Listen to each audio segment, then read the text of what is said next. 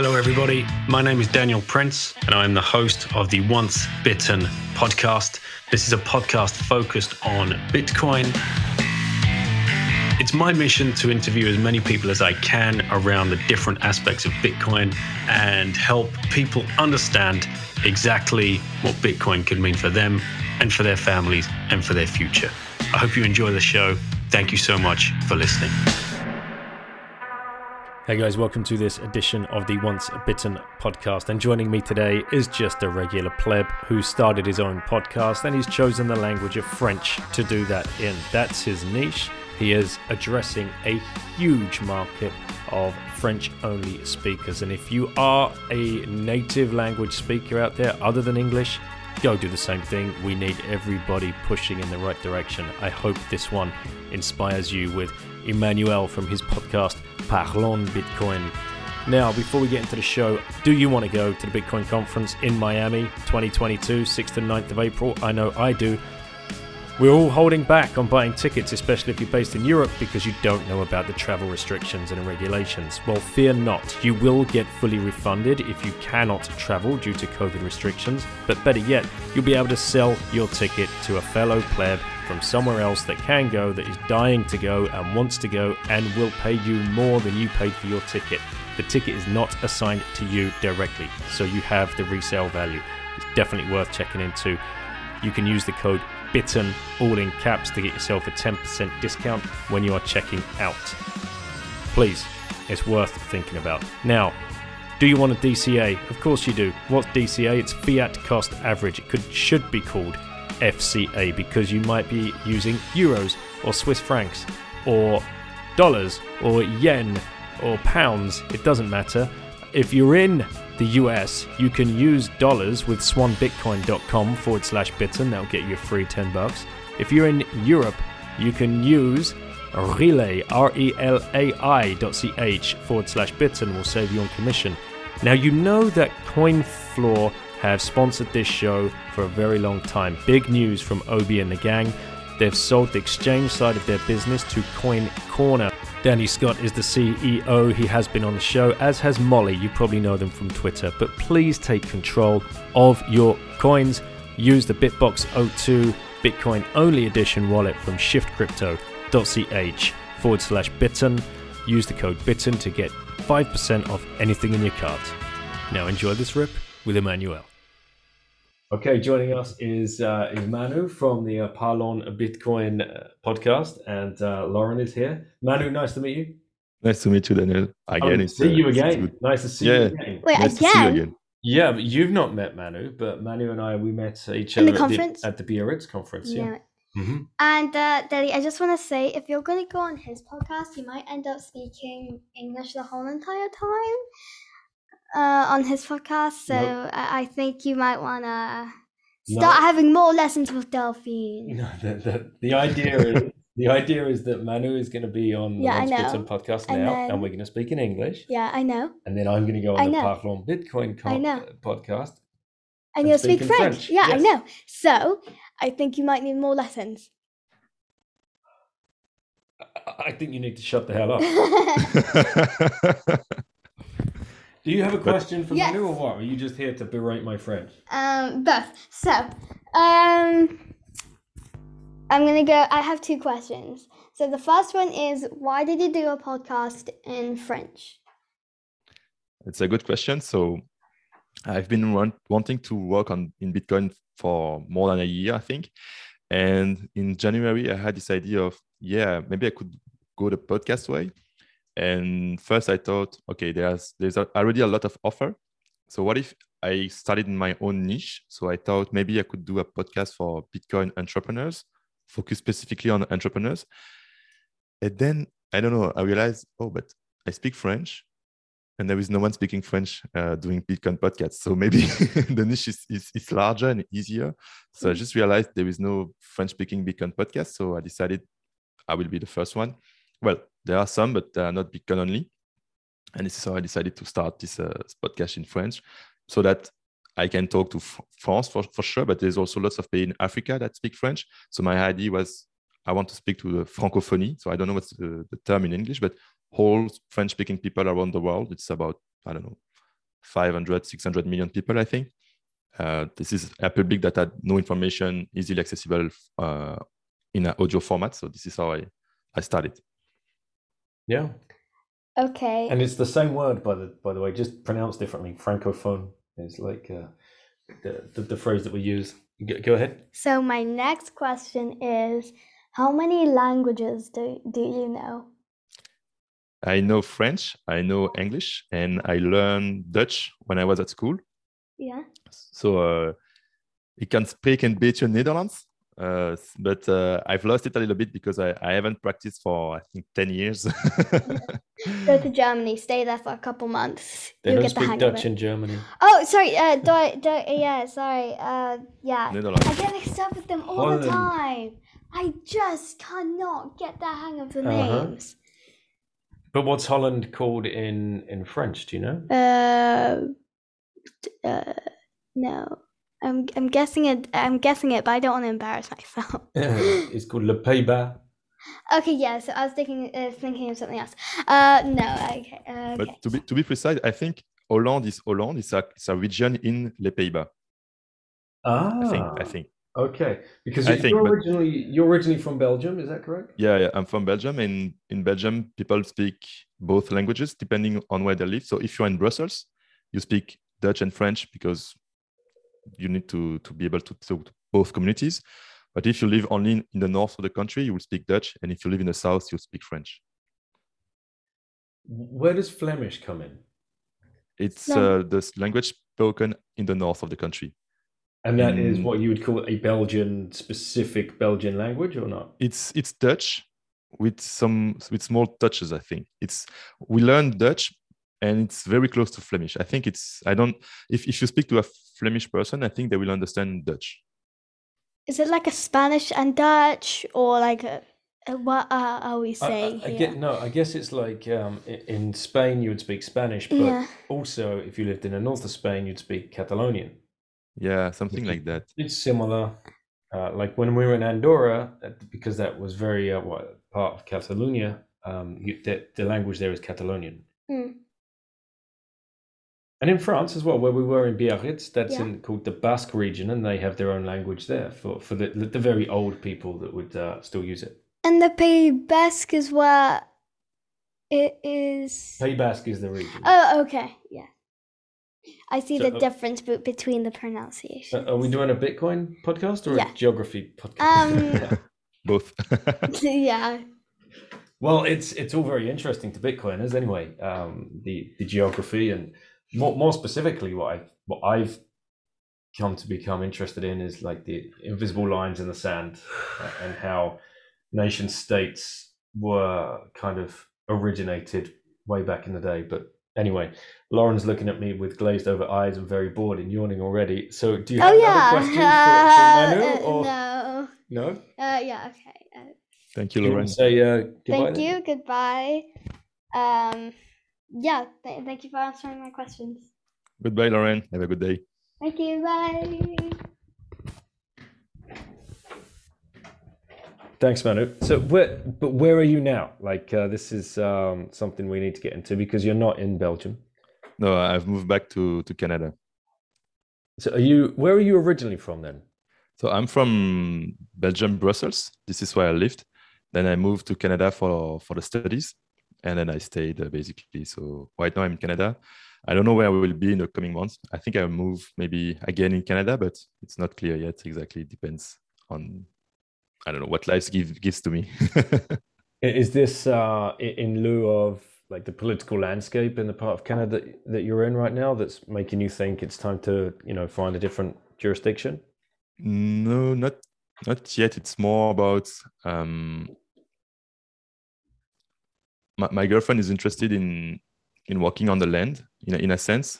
So it's more about that. So where would be a good place to buy some property, maybe to settle down? Will it be on the West Coast, East Coast? It's not defined yet, but that's more about it. I think for the political landscape, for the moment, I'm thinking about waiting it out and see what comes out. But I don't know. We have to be listening and be ready. Man, that's cool. And Is she in the Bitcoin rabbit hole as well? Is this something, or is this something She she's always been interested in? she I think I've been in Bitcoin for 4 years. I've been with her for 3 years. So she's been, by osmosis, she's been exposed to Bitcoin. And since I started the podcast, it has become more tangible to her. And now she's more interested. We discussed yesterday, for example, deflation, inflation, those concepts. So she's interested. I think she likes the way it changes the discussions, the way it changes the way we think. We try to be more grounded, to be more precise in the terms, try to understand what you are talking about. So yeah, I think it's she's getting at her speed down the rabbit hole. So she was already interested in working on the land, because this is a lot of conversation is going on around this kind of aspect, right? Moving to like a citadel, to build a citadel and live as much as you can off the land, whether that's doing the whole regenerative agricultural kind of stance that Joel at Untapped is talking about, or the permaculture side of things, homesteading, farmsteading, whatever you want to call it. So if she was already thinking that way, Bitcoin's just going to speed things up, surely. Yeah, I think she was interested in it a little bit, like the Bitcoiner is asking, where does the money come from? Her question was, where does the food come from? How does it grow? What's going on in the land? So she had this interest, and she went on a farm for a year, a vegetable farm, to really see how it's growing. And it is its own rabbit hole, and it draws you to go towards that direction. So not maybe starting directly with homestead and all that, but just to go closer to out of the city and go closer to where the food is growing. Just, you can see it, and you can start composing with that. Do I want to work directly on the field? Do I want to start a business around that? Just get closer to the zone and then see what you can do. Yeah, it's really interesting. And I had a guy on the show last week, Modern T Man. You should definitely check him out and follow him on Twitter. Very much a Bitcoin maximalist, and doing the same research into, it all goes back to the seed. So he's Slim Texas on Twitter at Modern T Man. And he's going to come back on and do a second show, because he started releasing articles about his findings and his research, and it's very, very good stuff. And he did 6 weeks on a harvest. He put himself in the work, boots on the ground kind of work. What's going on out in the fields? Where's the disconnect between the crop, the farmers, and big ag, and where's the crossover between big ag and big pharma? Yeah, it's a side journey as we go down the Bitcoin rabbit hole, but one you'll get sucked into, for sure, listeners. It's amazing what's being done and how that is being manipulated, and we just end up eating it, like no questions asked. Yeah, it's like the money. If you don't know what you're eating, if you don't know how it's produced, it's maybe not that good for you. Maybe it's not made with the intent to sustain you. Maybe it's, there is fiat incentives that were that infiltrated along the way, that just changed the incentives for the participants. So yeah, it's important to study that. I believe I look into those studies. It seems very interesting. There's so much to learn that it's good to have this starting point. There is, mate, and I like you. I enjoy getting pulled into these different directions. It doesn't challenge me anymore. Like, that's not the right word. It challenges my intellect, but it doesn't. I would have always resisted this kind of thing when I had my fiat job, because I just didn't have the time, I guess. It all comes back to time. I wouldn't have had the time to go down a specific rabbit hole. And when I extricated myself from that world, as many listeners know, I went down the education rabbit hole, and I just can't stop burrowing down there. The Bitcoin one, and now the food one. And I'm already thinking, all right, what's next? Like, what else is fucked up? And you'll get pulled down the medical one as well pretty soon, with everything that's been going on the last year. And especially when you realize the tie-in between big ag and big pharma. It's mental, man. It's so crazy, but I really enjoy being pulled out of my comfort zone now. Is that something that you found when? Well, what were you doing before? What was, or do you still have a Fiat job, or what was Uh, the? I left my Fiat job last Friday, so it's No way! Like yeah, 2 days yeah, ago? it's very new, so that I can work on the podcast Mate, that's the all the same time. day as Knut von Holm. Knut finished Uh, Friday as well. Like, Friday. done. Yep. Oh Well, man, I will send him a message. this is amazing. This Yeah, is so good.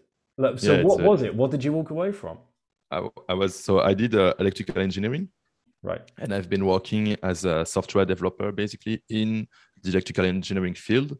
It is interesting in a sense, but I felt that I could not express my whole potential at that place. The way the structure is built, it's not the proper environment for me to grow as I want. So I wanted to have no structure and to be able to go on my own and have my time to work on Bitcoin, where I can provide a lot of value. So that's where I come from.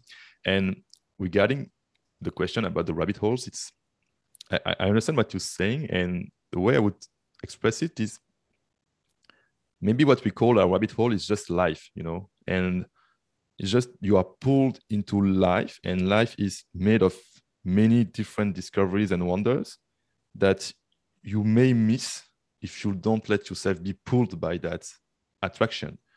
So maybe that's just what's happening. We go back to life. We just understand, wow, life is great. It's amazing. There are so many things to learn, so many things to discover, so many things to enjoy as well. And I have the same feeling. And anything that someone will talk to me about, I will listen with great interest, because if they speak to it, if they speak about it, it's probably because they're really much interested. And if they're interested, it's probably great to learn and to discover that field that I did not know about. So yeah, I'm definitely into it. I think my rabbit holes are food, but through my girlfriend. So I'm not the main actor there. I'm kind of following. Then there is Bitcoin for sure. And then there is psychedelics and mushrooms. It's something that I found very, very much interesting. And there are also a lot of parallels between the mushrooms, the mycelium, the way that this organism exists, and Bitcoin. So for me, it's very like, what if mushrooms are actually like a super intelligent civilization, but very tiny? And what if they designed all the things around us, For example, it was a simple question I had in the past was, well, where does the soil come from? Because the earth in the past, it was just a rock. It was hot, then it cooled, and then it was a rock. So how come we have trees? I mean, it makes no sense, And I was like, so where does the soil come from? And it comes from the mushrooms. They are mining the rocks, and they are transforming the rocks into soil, and they are like this, they sustain every life on Earth. And I was like, oh, that's what an intelligent species, And what if they had so much intelligence that they could have designed, I don't know, not everything, but a lot of things. And what if we were the output of that design? And what if they could communicate with us through those psychedelics, What if there is a civilization under our feet that is talking to us through psychedelics and that is communicating visually through the things we have when you eat mushrooms? I like to play with this idea to, I don't know, there is growth in intelligence everywhere. So I don't know. I'm like, it's funny to think about it this way. Like maybe they are super smart and they have all sorts of answers just right beyond our feet. Holy shit, man. All right, let's go there. I'm definitely not the best prepared for this. I've never tried any kind of microdosing or mushrooms or psychedelics for that matter, or drugs of any sort, to be honest. The odd puff when I was younger on some joint, but no, it never. I've never gone down there at all. Yeah, it's hearing good. More and more people talk about it. John Vallis does a great job talking about it. Brandon Quittem, I'm sure you've read his Mycelium Network piece, which definitely, yeah. Was that the kind of tipping off point for you? Yeah, for sure, right. for sure. Brandon's work was crazy, and I really found myself enjoying that. And I had him on the show, and we went down that whole avenue together as well. And he definitely convinced me that this is something I really need to take a closer look at. I still get, I don't know, it must be kind of like a boomer gene in me or something that just makes me think, oh no, like you know, you don't want to become a druggie and all of this kind of nonsense. But it's not that, right? It's like what you've described. It's about trying to connect to the earth and understand a little bit more about who we are and why we're here. And yeah, definitely. that in itself is pretty scary. So you've been on this kind of path for a little while. How did you start with psychedelics or mushrooms? I think I started kind of randomly. You know, some friend invites you to try, and I don't know, you're curious, you try. And the first time I've done mushrooms, I was very tired beforehand. It was after a week of work, so I don't have much memories about that experience. But then I've had another experience with LSD, and it really put me in front of a kind of a wall of I don't know how to say it. It would be, I felt there is a point where you cannot explain everything at where you are for the moment. So it's like there is a limit to what you can do at a precise time. You can't control everything. You cannot understand everything. And for me, it was real because I had this impression that if you learn a lot, at some point you will get everything. You know, you will understand everything. And then when you realize that there is no such limit, there is no such point you reach where you got it all, it sets you on a path of infinite learning, basically, because you realize I will never stop learning, because every time I'll be somewhere, there will be even larger things that I will not have explored. And this was very like a trigger for increased learning. And I tried to understand a little bit more so this is something I learned. Then I realized, what more can I learn through these substances? And this is how I researched a little bit on YouTube, basically. I saw documentaries talking about people who suffered from PTSD, depression, fear of death. For example, it was patients with cancer, high advanced cancer, and how there were studies led where psychedelics were used to alleviate those problems. So they were used to cure PTSD, to cure depression, to cure those fears. So I realized it has a medical effect today. It's been researched for the moment. And also it has an historical background, because when you see those documentaries, they talk about the history of shrooms and of psychedelics, and you realize through time, different civilizations use those as tools either for healing or for initiation, for rituals of initiation at very much different places. So you would have that in South America, you would have that in ancient Greece. So Plato, Socrates, all those guys, they had these Elysium rituals where you could go, if you were a Greek citizen, you would go on the mountain, and then you would go through a ceremony where you would be reborn again and learn about some secrets based on a psychedelic brew. So it was very like, wow, it's interesting to see that. There are also links to religion. So there is a guy who, I think, he studied how you could study the story of Christianism through psychedelics. So that actually the guys were, I don't know, they were eating shrooms, they had visions, and then they were spreading a message of love out of those visions that they had through the psychedelics that they ingested. So it's interesting to see maybe the links that there could be. For example, when you go into a mass, you eat the flesh of the Christ at the end. And in his understanding, he said, what if it was an ancient ceremony where they were sharing shrooms, you know? It's the flesh of God, and you eat that. So that'd be the best. What? That would be the best. Yeah. Get a whole congregation Yeah, chilled out on some microdosing instead of the bread and fake wine that they hand around. yeah. Maybe that's what they used to do 2,000 years ago. We don't. I guess we can't know, but this is how I went through this rabbit hole, and then I realized, okay, it has a healing potential. It helps you gain more clarity on what you desire, on how you want to work. It has it is one of the lowest toxicity drug. There is no addiction bind to it.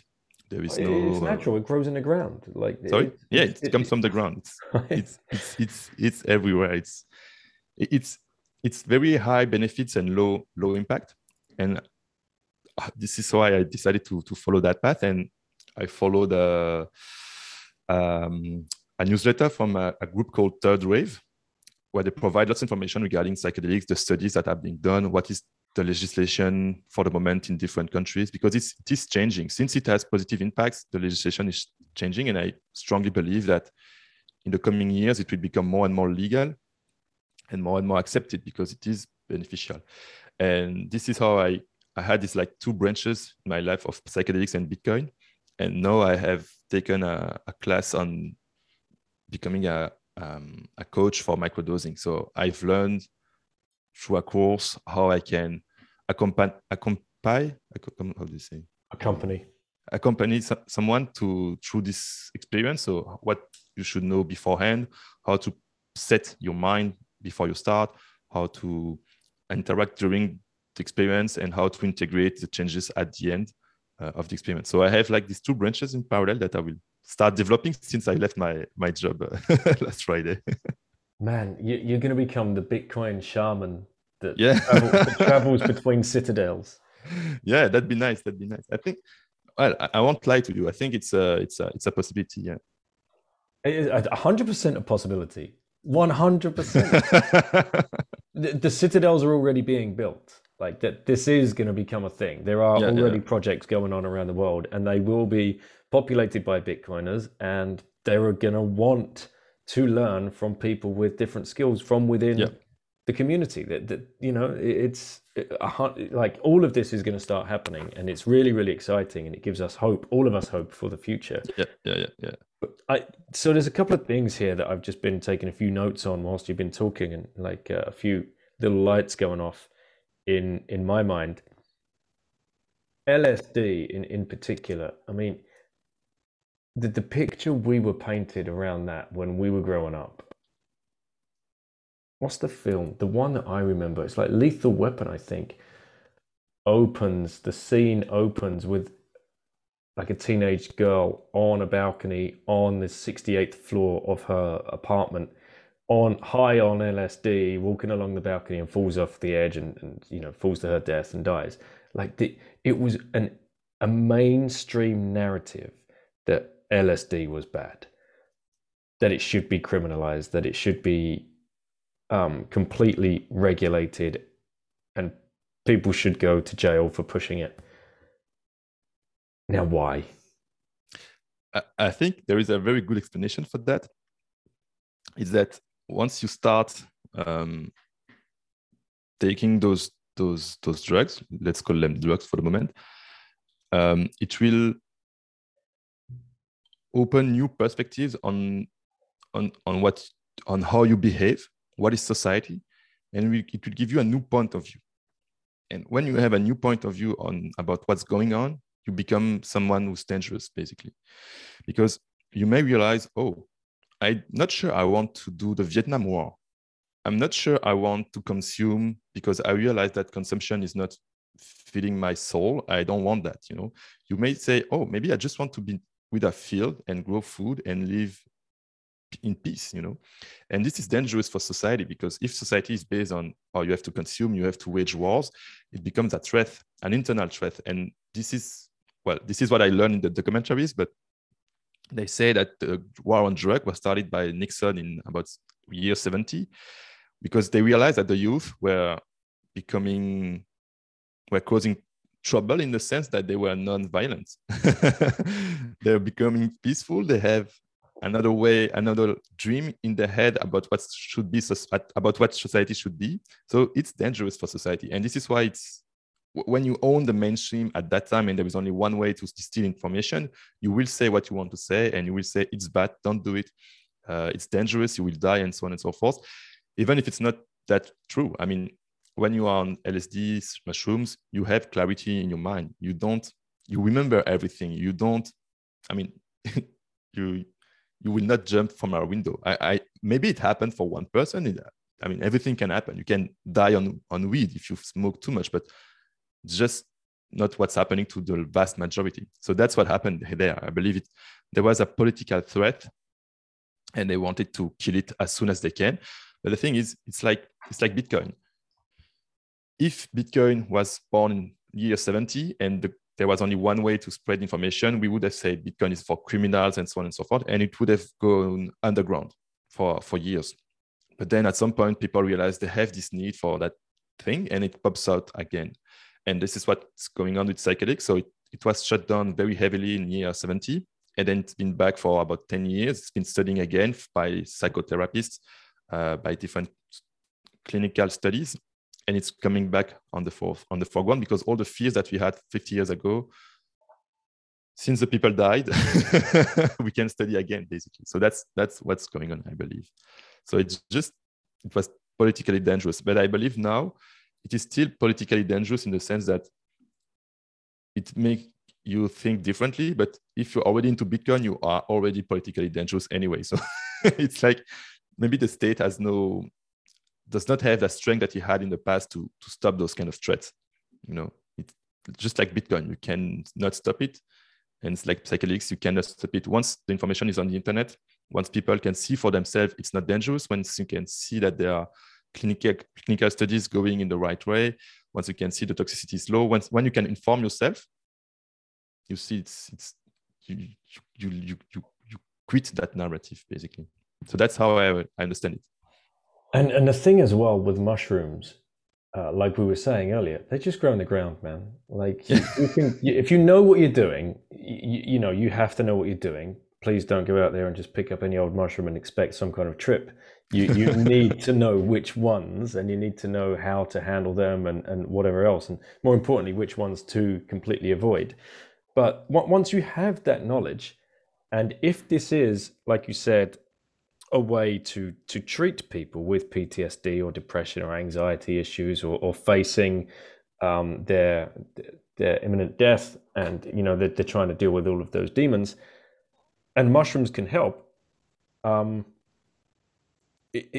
does not fit into the big pharmaceuticals playbook at all. Because as far as I'm aware, and don't quote me on it, but I think something along the lines of it's illegal or impossible to patent something that can be naturally found in nature.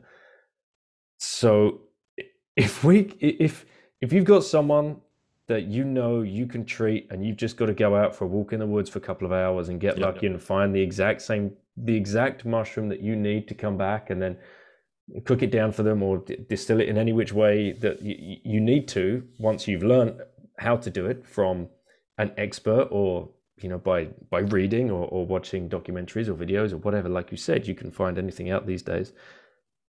Then you kill off that whole part of the industry that's selling drugs for depression and, you know, all of this kind of bullshit. Yeah, that's exactly it. And it's inexpensive. That's the thing. It's inexpensive. I've tried it with my mother who's under heavy depression. So it's not a magic bullet. It does not work like you do it, it's done. I think, well, I need to improve my practice. But in the documentaries I saw, they said, yes, with one session or maybe 2-3 sessions, you can cure depression, because depression is just about a mental state that is, I'd say, ill-wired. So it's some wiring that is reversed, or something the chemicals are not properly set. But if you are able, through the substance of the shrooms, to rewire everything in one session, it's done. It's done. So it works very effectively. And even if you don't have any problems, it can also help neuroplasticity. It can help. It helps many things, and it's inexpensive. So it's it's killing lots of industries. But the thing is, even if now they wanted to lobby against that, it'd be very hard, because the information is out and anyone can try for himself or herself. So it's like Bitcoin. You can tell on the television it's bad for your health or whatever, but you own Bitcoin, it goes up. Like it works. It's the same. It's very the same mechanism. Opt-in shrooms. Yeah. How do you go out and forage and find them, or do you buy them online? What's the way that you've managed to, kind of get into this field? For the first time, so friends had some. Then I bought some online, and I know someone who's very much interested into shrooms, all sorts of shrooms, so not only magic. In the city where I am, so I will try to enter in contact with her and see if we can, I don't know, discuss, and maybe she could provide for me and my practice. So we'll see how it goes. But ideally, I'd like to grow them myself and to be able to, like it just grows naturally. So I'd like to be able to do it. But until then, I think I will order online or. You can order grow kits, I think, right? Yeah, I can also order grow kits, but I will start asking that friend I don't know yet, and then see what she can teach me. Maybe she has already all the stuff, or maybe I'd like to see her lab because she's growing all sorts of shrooms. She's doing experimentations. She's not a microbiologist, I don't know, but a friend I saw recently told me, "Oh, this one is growing mushrooms. You should talk to her." So we'll go from peer to peer and see what comes out. So if somebody's listening to this and they might want to try, is there a website that they should head to, someone that you trust, or like I don't have that information yet of someone I trust, so I can't share it now, but I have to discuss with that person first and see what we can do.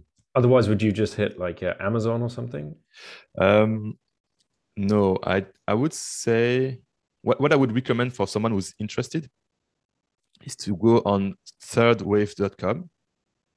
It's a website. This is where I had my training in microdosing.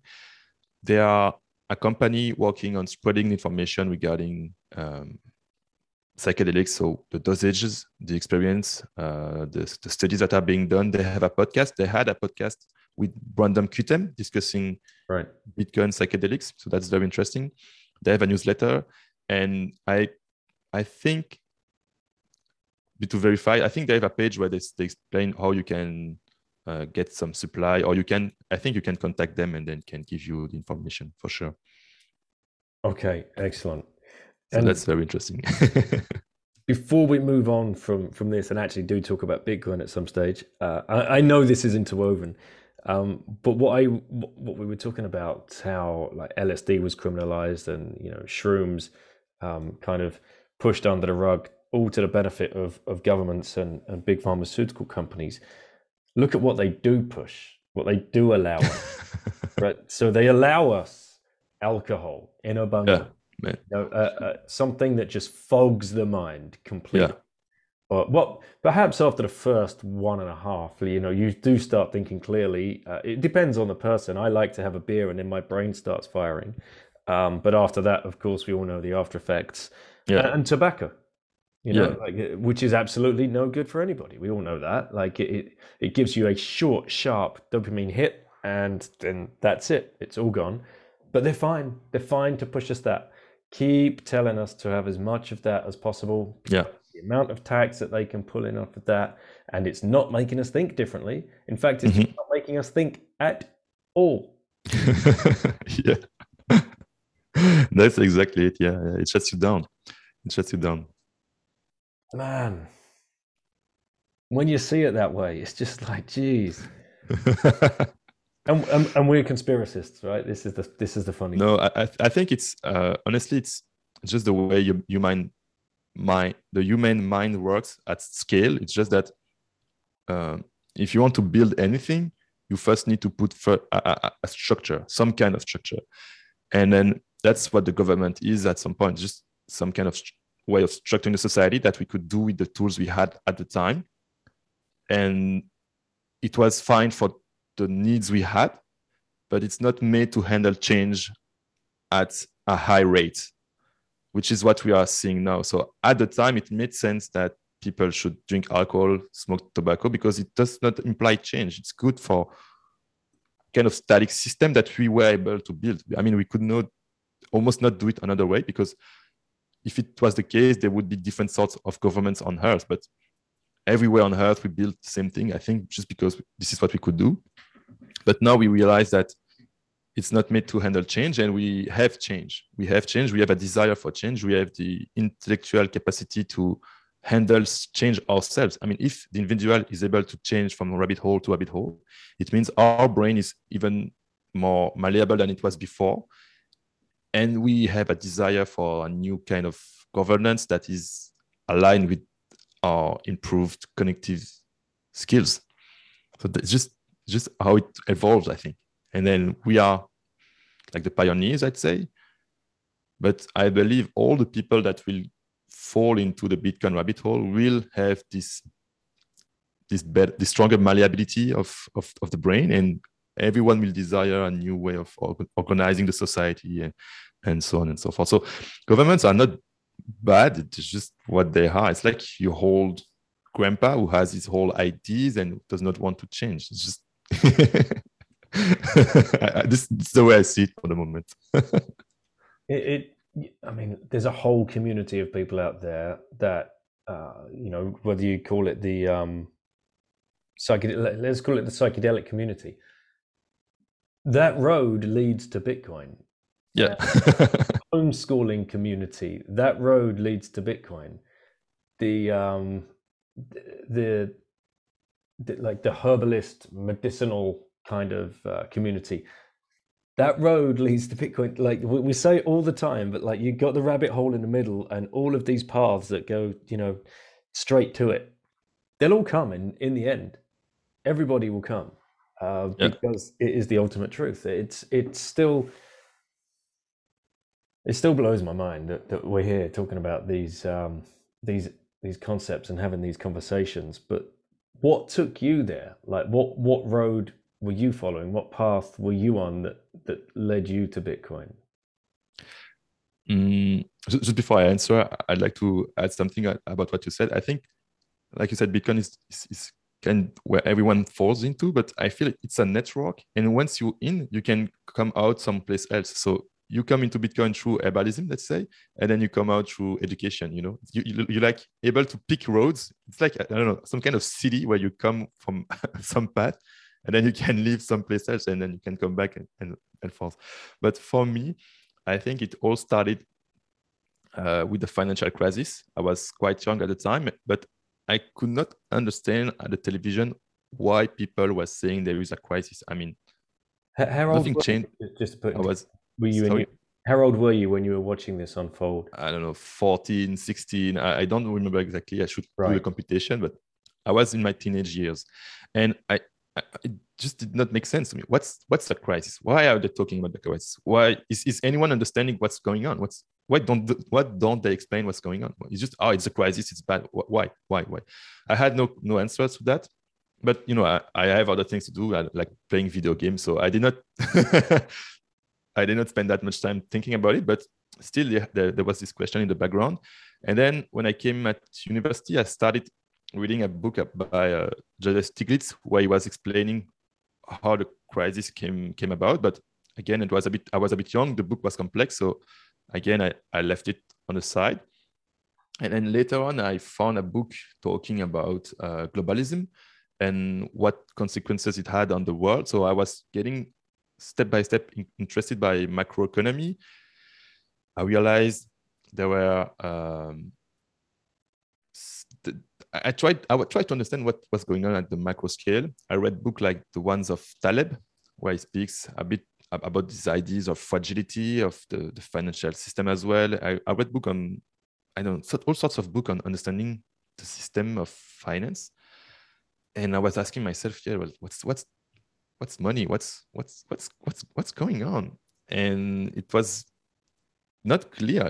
I remember when I was, I think, 8 years old, I was wondering myself, where do the salaries come from?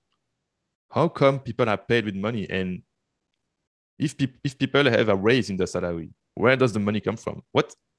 Simple math, it was, what's going on? And then following all that, I think I just had the luck to be with a friend. We were going to a hockey match, and he told me, "Yeah, I have some bitcoins on my laptop." And I was like, "What bitcoins? Laptop? Where are they?" "Yeah, there are bitcoins, and are they inside your laptop? Like, where are they?" "No, they are. I have keys." I was like, "What the fuck is going on?" It made no sense at all. So when I went back home, I was like, "Okay, I need to understand where is this? Do I save them?" I mean, I was lost. And this is how I started. It was just someone talked about Bitcoin to me. I started learning, and then since I already had this whole interest about financial systems, it clicked very quickly. There was a link, so it helped me dig a lot. And also, I think my luck, in a sense, was that I came during the 2017 bull run. So I had this adrenaline shoot of, oh, wow, I'm so smart. I'm making a lot of money. So this, I think, told me, oh, there's something going on.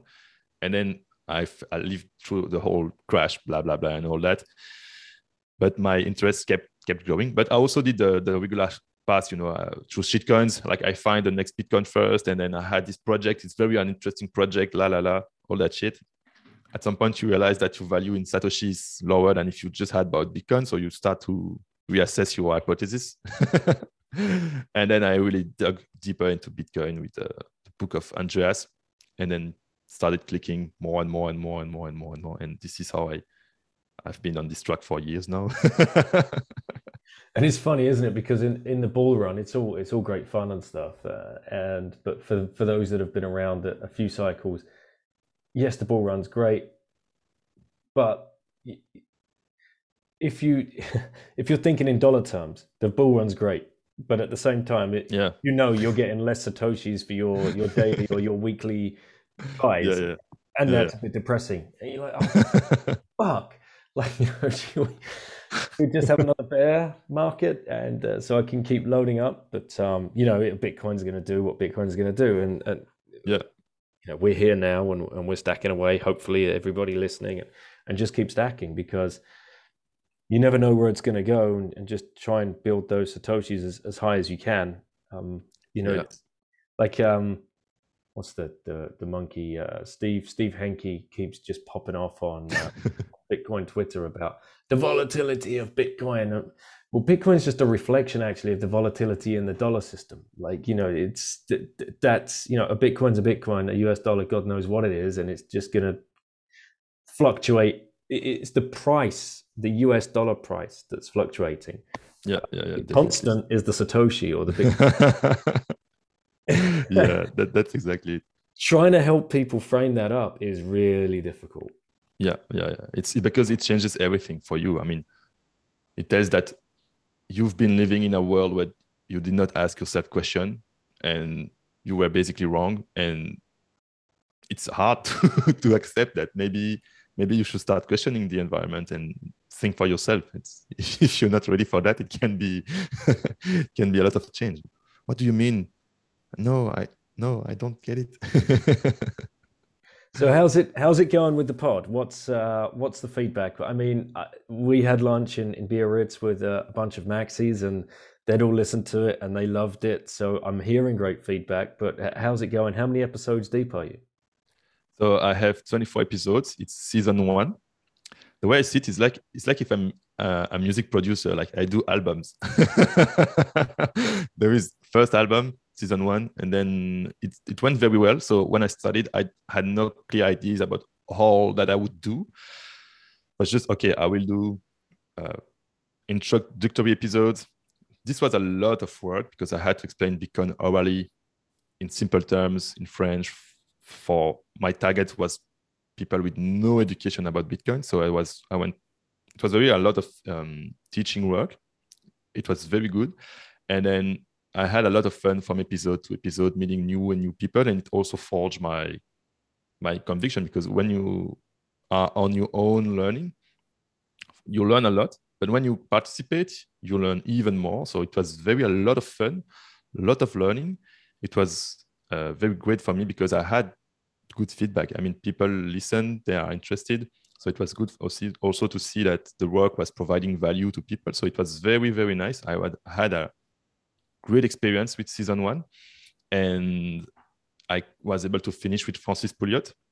Who came to talk about the very inner working of Bitcoin. Like I call it the heart of Bitcoin. So how the balance is tied between miners, developers, users.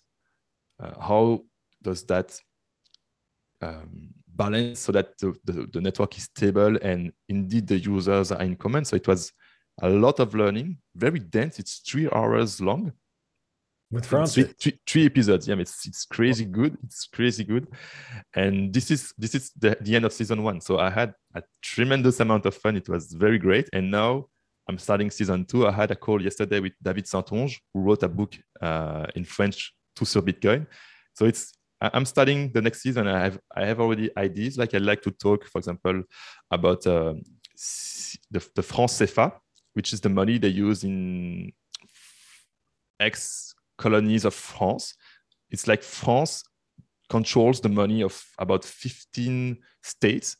I don't know how many people this represents, maybe 200 million. I don't know. It's a crazy number, and it's controlled by France. It's even worse than the ECB, because the ECB controls Europe, but people in Europe, they have kind of this control of the ECB. I mean, they're European. I mean, it's the same country. You could discuss it. There is totally different. It's just France. It's crazy, man. It's crazy, crazy, crazy. So I want to talk about that. I want to talk about macroeconomy. I want to ask many things. What currency are they using in these other jurisdictions? Is it it's called French franc, or like it's called le franc CFA, which means le franc des colonies françaises d'Afrique. So in other terms, it's like franc from French colonies of Africa. That's the name of their money. Wow. And they have nothing to say about it. They don't set the exchange rate, so it's fixed by a Bank of France with the euro, and they can change it at will. They cannot sell that money without going through the Bank of France to other countries. It's like they are in a network where they cannot exchange with the other countries. They cannot set the exchange rate. They cannot control it. And I think it was in year 93, maybe something like that. The exchange rate was divided by 2 in the bad direction. So people, for example, in Senegal or Togo or those countries, if you had capital in franc CFA, it was divided by 2. Its value was divided by 2 regarding the French franc. So it's like it's madness. It's madness. And I will talk about it on the podcast, because I have lots of people who come to me talking about Bitcoin, like, it's bad for the environment, or I don't know, some other kinds of consideration that they did not study a lot. But this is like, okay, just some people, maybe you don't need it because, I don't know, you are happy with your money, but there are people who need it now for real, and it will help them a lot. It's like non-negotiable. Like they need it, they will use it. And I want to talk to those people.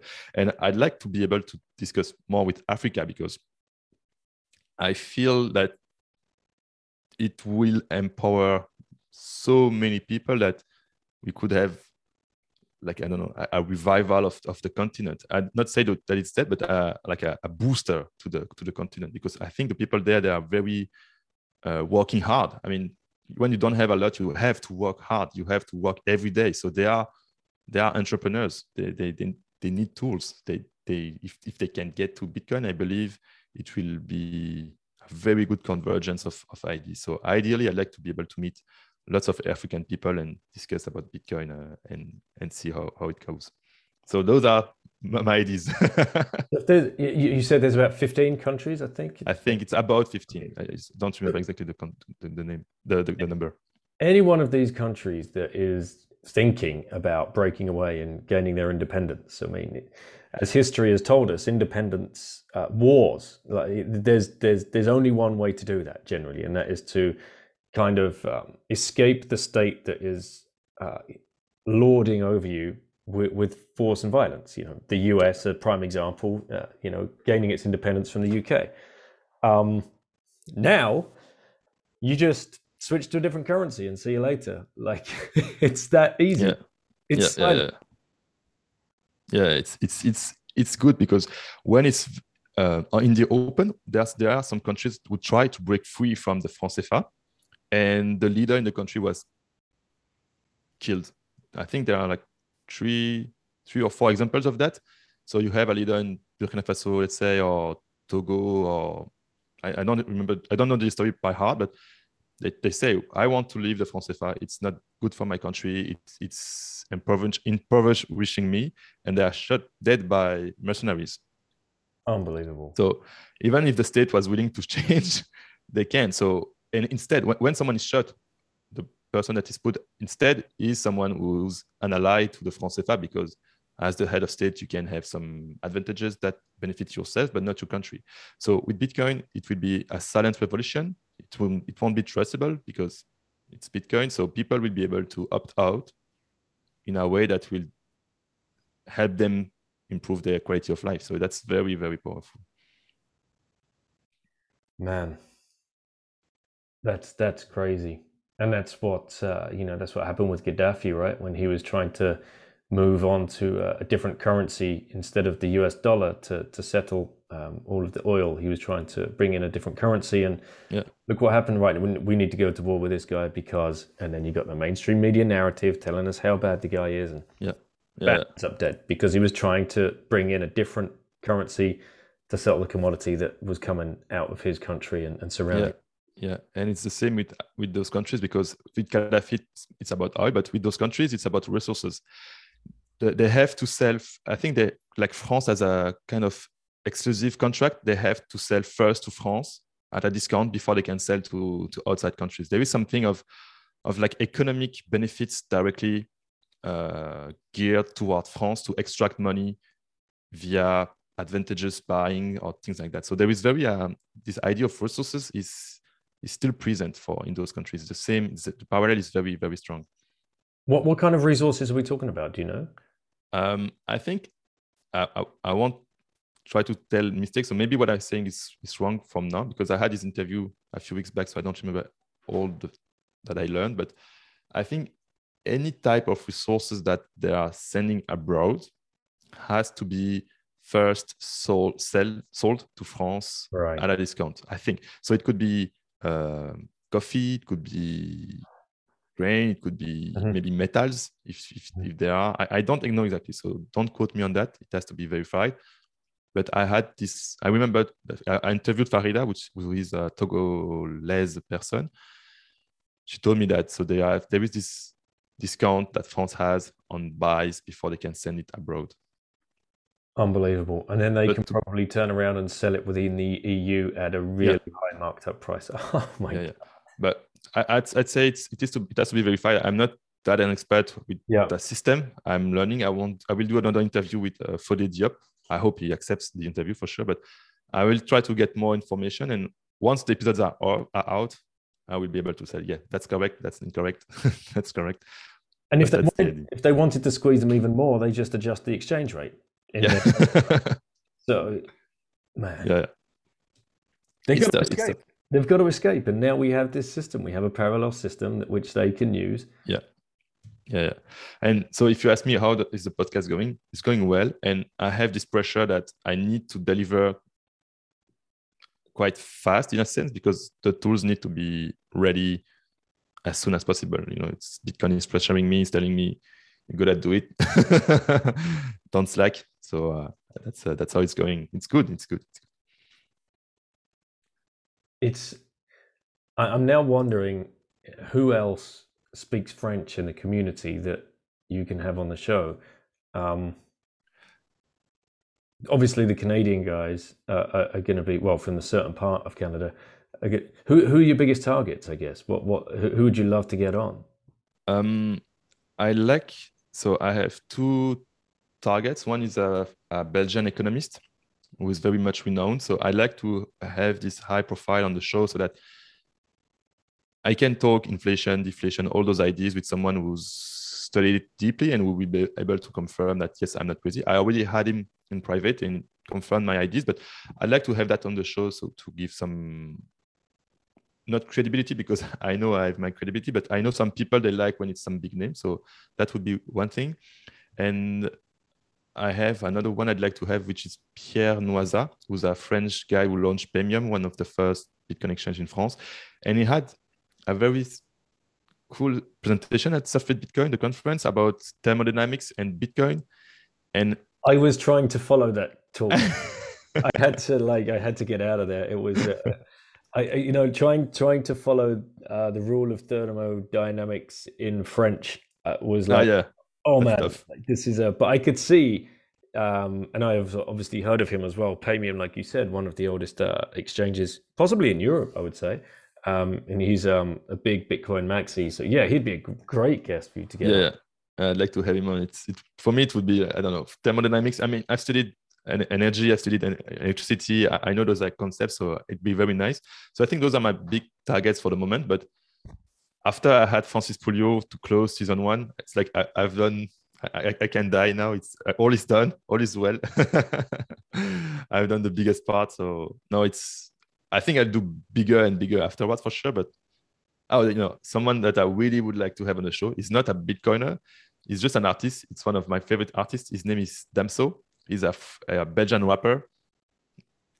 He's my spiritual guide, and like I love him. I love him so much because he through his lyrics, he's teaching how to like build from the heart. It's like he's doing a music where everything he does is him being transparent with his heart, and he's giving you like a real insight into him, and he's showing you that when you do that, you create value.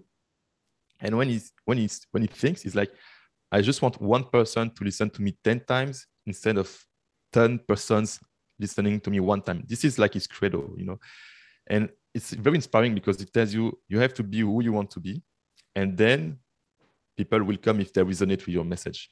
So that's very powerful to me, and it's very inspiring. It also talks about his mistakes, like to maybe work too much on his craft and having let down a little bit his son. So it's a good message for me because I don't have a children yet, but it tells me in advance, if you go down that road, don't do that. Take care of your family. Like, okay, it's good to work, but love is important. So it's very like a spiritual guide. So I'd like to have him on the show at some point. If I can hand season 2 with Damso, oh wow, this is heaven realized. And what's season 2 going to be focused on? So it will start with a bit of education with David and in his book, and then I'll go towards franc CFA, and then I will talk about economics, which I did not do a lot in the first season. I want to explain in simple terms what is inflation, what is deflation, what is going on.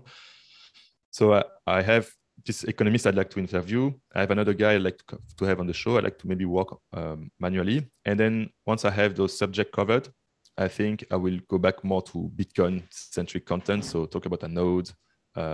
All those guys that came at Surfing Bitcoin, I'd like to have them on the show as well to discuss their subject. Many different people. Regarding economics, I like to talk about Bretton Woods as well. So to have like this historical background that most people don't have. So I'd like to crystallize it in a way that is simple and you can digest it. And when you come out of season 2, I guess you'll be even more equipped to work with Bitcoin. Well, mate, a huge thank you from me, because I've had so many people around where I live in my community asking me for French content, whether it's books or podcasts or YouTube videos or whatever. And there was very little that I could point them towards. The translated books, for example, was about as best as I could find. Yeah. There was one podcast, Univers Bitcoin, I think, but it wasn't solely Bitcoin. I think there's a bit shit. Yeah, they're chicaners. Okay, so not great. So meeting you at the conference was like, bam, this is great. And meeting David as well. David's been on the show. So now I can point them towards your show and put David's book in their hand. Yeah, exactly. And that is working so damn good. You have no idea. It's like, goddamn, that's made my life so much easier, because it's very difficult for me to explain these big ideas and what's going on in franglais at the absolute best. Because you need that, you need the nuance of the language, right? To get to these points, trying to help people understand. This is not surface level shit. Yeah, exactly. This this is something that we all see and believe is going to, completely shape the future and have such an unprecedented impact on society going forward for the better. Bitcoin is hope, as we know. So thanks, really appreciate you doing this. And one thing I do want to point out to the listeners, to those that the English speakers that live in Europe or around different countries, that Surfing Bitcoin conference is a brilliant place to go to. Yeah. You're not going to understand the talks. You're not, but you will get on with the plebs in the hallways and the bars and the restaurants, because the level of English there was incredible. And of course, we had people like you coming over from Canada. It was a great event. And I how did you find it? What were your takeaways? Oh, for me, it was very a luck to go there, because I did not think I would be able to travel. So first, it was incredible luck. I went with my mom. She invited me she proposed me. She said, "Do you want to go with me? I could go around Biarritz when you are at the conference, and it would be fun." I was like, "Yeah, for sure." So this was first. I felt lucky to be there to start with, and then I was very moved by the fact that I saw the French-speaking Bitcoiners, and you can share the flame. Basically, I saw the plebs like GG La Saumure or 200 Keks, those hardcore plebs. I saw other people who are more soft. It depends. Lots of profile, but you could see it's like you went close to the fire and you see the flame and you're happy, you get warmer, and then you can go back on your own. It was very like converging energies, and then you go back, and it felt very great. Felt great. I hope I'll be able to go next year as well. It's just amazing. Yeah, it's that weird feeling, isn't it? The conference come down, that kind of week or two afterwards, where for a few days you've just been surrounded by my wife even felt it. She wasn't at the conference, but she would come out and meet guys in the bars and restaurants, and she was like, and we were at the barbecue put on by Gigi and 200 Keks. Everybody here has such a high level of intellect, and just see the future completely differently, and they're not worried and depressed about the shit that's going on right now. That they just seem to know how to fix it and move on and move forward, and they're all building different companies and looking to the future. And I remember Bitcoin is hope. This is what it is. At least you can feel what I feel now. And I urge anybody to take their families with them to conferences. They're not going to want to hang out in the actual conference and the actual event, but getting in the bars and the restaurants with the plebs is huge. Yeah, it's worth it. Yeah, I hope there will be, I guess there will be more conferences since it's so much fun. But if you are in Europe, go to Surfing Bitcoin. It's good. It's very good. It's good to be there. It's funny because when I interviewed Maciek and Gustavo, they were talking about Bitcoin Miami, and they were telling me, yeah, it was amazing, the energy and so on. You see so many people who share your ideas, and I was like, yeah, that looks good, but once you live it, it's another thing. So yeah, you have to live it. I think it's like buy Bitcoin. Yeah. You have to buy them, and then you see. You can't see otherwise. You have to go there. Yeah, for sure. All right, mate. Well, we should start wrapping this up a little bit. If you had one orange pill left to give to somebody, who would you give it to and why? I would give it to Damso, my Belgian rapper that I love so much, because he has provided so much value to so much people that if he could understand the value proposition of Bitcoin, I think he would be like a good ambassador. He would be someone who's understanding what's going on, and he would work. I don't know. I feel it would be a very good addition to Bitcoin. This man is a genius. I mean, I just finished on that, but he launched his album in Africa, especially because in Congo, where he was from, because people there, they always get the music after everyone, So he went there, he launched there, he gave so much energy to so much youth people. Like, you can do it, I come from here, you can do it, let's go. It's his hope for those people, So if you can give a pill of hope to someone who's hope for people, It's a good mix. Does he rap in French or English or both? Yeah, it's in French. It's in French. And how do you spell it? DAMSO.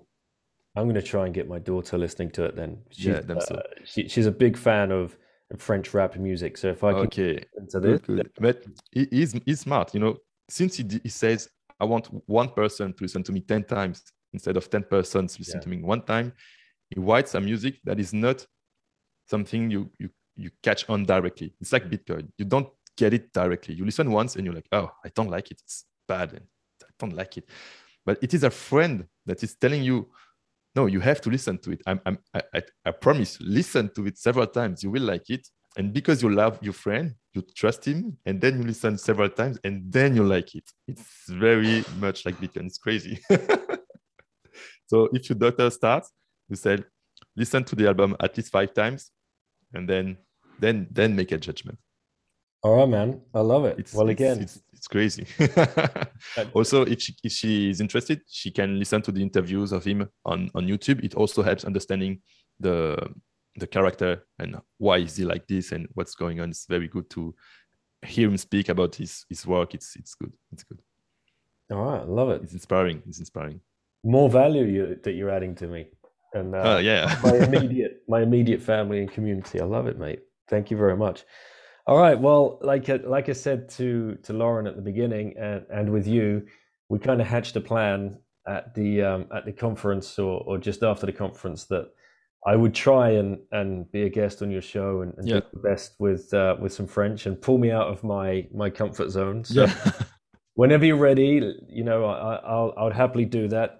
Perhaps a list of 10 questions or something I could practice beforehand with the teacher, and if there's any way that I can give back and to any of your listeners, then I know to do that. Well, I know the subject. It will be regarding education for sure. I mean, this is something very very well that I'm very interested into, and if it can be in French, it will also give ideas to people who may just don't realize it is possible to do it a different way. So I think it will be education.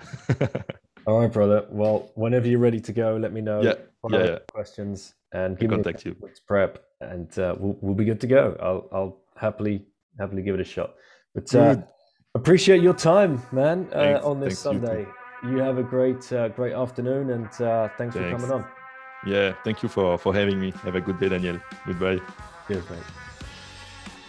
Hey guys, thank you so much for listening, and thank you again, Manu, for coming on the show and everything you're doing in the space. It's going to go a long way to helping people understand that this is here to stay, and this is the way that they're going to be able to uplift themselves and their families. And the fact that you're doing this purely in French is huge, because like you said at the beginning of the show, the addressable market there is absolutely massive, and especially those folks that live in Africa that can now get clear, concise information and exposure to the people that you have interviewed is going to go such a huge way. Hats off, berets off, my friend. Well done. I really appreciate you coming on and doing this. Now, before I sign off, guys, please can you start fiat cost averaging?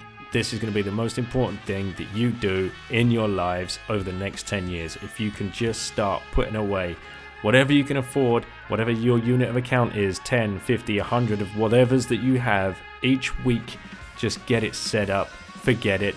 Use swanbitcoin.com in the US, use Relay across Europe, relai.ch, and use Coin Corner now in the UK. You can set up auto buys with them.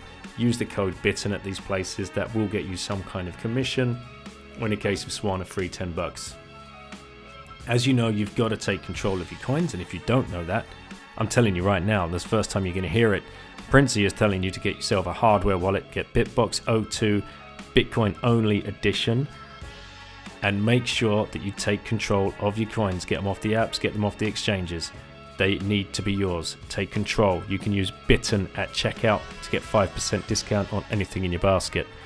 Do you want to go to the conference? Of course you do. Get over there, hit up some tickets. Use the code BITTEN at checkout. That will get you a 10% discount. And don't fear if you end up not being able to go. You'll be able to sell the tickets closer to the time for more than you bought them for now, and for sats. So take it easy. Catch you on the next show, guys.